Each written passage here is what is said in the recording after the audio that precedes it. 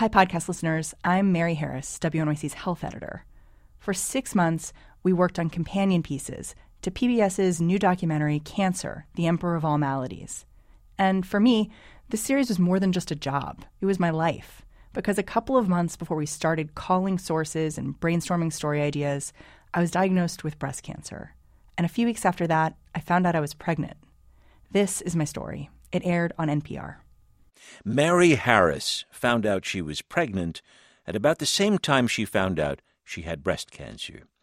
Her remarkable story is the next part in our series, Living Cancer. Harris is the health editor at member station WNYC. We're collaborating with them on this series. And as we're about to hear, she recorded her experience along the way. For years, my husband Mark and I had been wrestling with the idea of having a second kid, a sibling for our son Leo. I always love you, but I'm enjoying a comic book right now. 2 weeks after we decided to try, we found a lump. There's a chance this could be bad, but it's probably not going to be bad, and let's just act like it's not going to be bad. And if it turns out to be bad, we'll deal with that when it happens. I was so pissed. I was like, this can't be happening. Like, we've just finally made this decision after, years of debate that we're going to have the second kid. And all of a sudden, this thing gets in the way. And you know what? 80% chance it's going to be fine. This is going to be fine. This is Mark and me a few months after we found that lump. The biopsy was on a Thursday. We were supposed to get the results on Monday.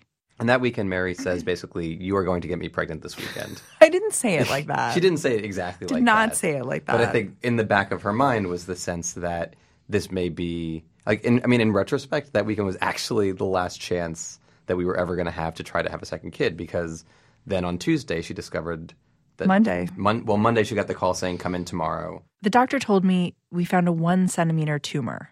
Small, but I needed surgery right away. And trying for a second kid, that was over. And then the day before I was supposed to get a lumpectomy, routine blood work showed I was already pregnant. I think we were stunned. I was just stunned. Because the thing to remember is, at that point, everybody was treating this like really bad news. We just started weeping. We were like, oh my God, what are we going to do?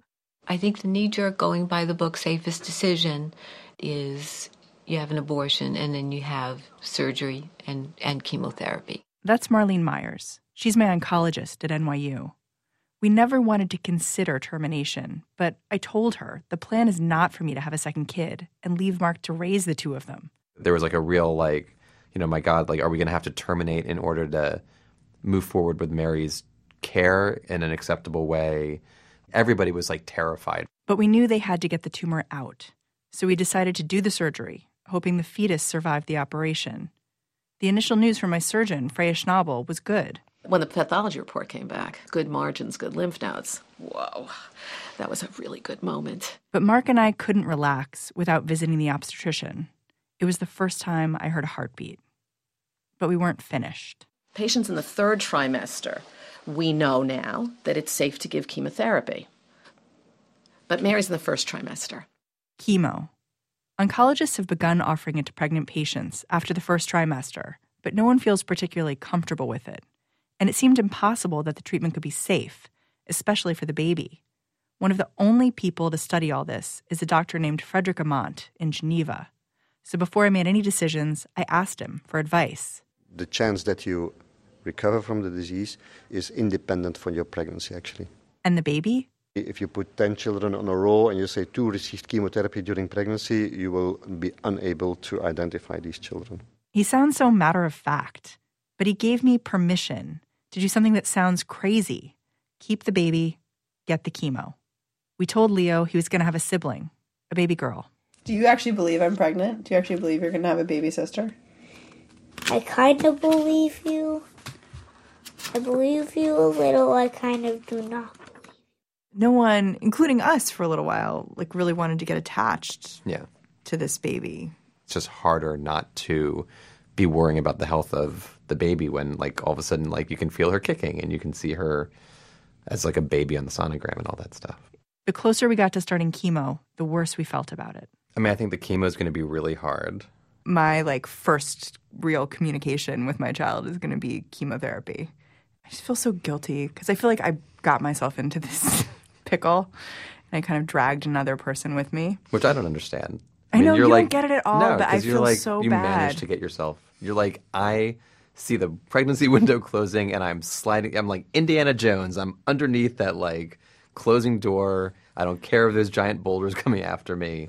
I'm slipping through. The safest chemo to give during pregnancy is nicknamed the Red Devil. And 3 weeks after I started treatment, my hair began to fall out. All right. Are we doing it? Shave it. Start the shaver. I mean, here's the It's thing. pulling out. We're pulling the Band-Aid off, baby. You know what? Why is this so much more emotional than anything else? Because when you walk down the street, you're gonna look like a cancer patient now. That hasn't been trained till now. By the time I finished chemo, I was 8.5 months pregnant and totally bald. Every week, I got a new ultrasound to make sure the baby seemed healthy. She's growing. Who knows? Like, hopefully she's not growing in some weird way, but she's growing. It was making me a little crazy. Now I'm really preoccupied with really minor details. Like, I need to get the room painted, and, like, I need to buy sheets. I try to, like, make it up to her, Like, be like, look, I have all this, like, stuff for you. So I'm in the car, and my mom says her water broke, so I'm gonna have a sleepover. I'm gonna be kind of scared for my mom. All right, Leah, we gotta go see Amelie. You ready?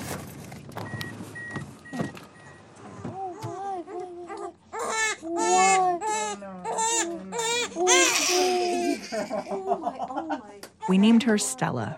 A few weeks after she was born, I had to head back to the cancer center for radiation. Sometimes they played music to distract me from the heavy machinery.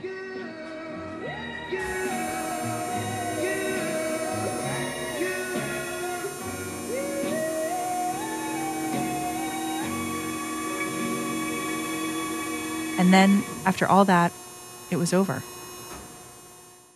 Sometimes, now, Mark and I talk about what things would have been like if I hadn't gotten pregnant. The cancer treatment would have been simpler, but it all would have been so much sadder, too. My surgeon tells me now I should get back to normal. I mean, I just have so much life left. You know what I mean? Like, I just don't know if I'm going to keep seeing you. Okay. You have another breast. Right. You're a young person. You got another breast. Another one. There is a chance of recurrence on the left. We also, all of us, are going to be very happy for you to get to a place where breast cancer doesn't define you anymore. Right. I don't know when I'm going to feel like we're okay. She's okay. Did I wreck her fertility? Did I make her have heart issues later in life? Did I affect her intelligence? Who knows? It's the worry of any parent, but it's magnified. But whenever I look at her, I know that she looks perfect. She looks perfect. I did the right thing. This is really somebody who needed to come into the world. So we're going to expect great things from her. Exactly. No pressure. No pressure. No pressure. That's Mary Harris talking with her doctors and family. Her story was produced by Paige Cowett. Our series, Living Cancer, is produced with member station WNYC and with WETA, whose documentary, Cancer, the Emperor of All Maladies, will air on PBS next month. Support for Living Cancer is provided by the Susan and Peter Solomon Family Foundation. Additional funding for WNYC's medical science reporting is provided by the Iris and Junming Lee Foundation.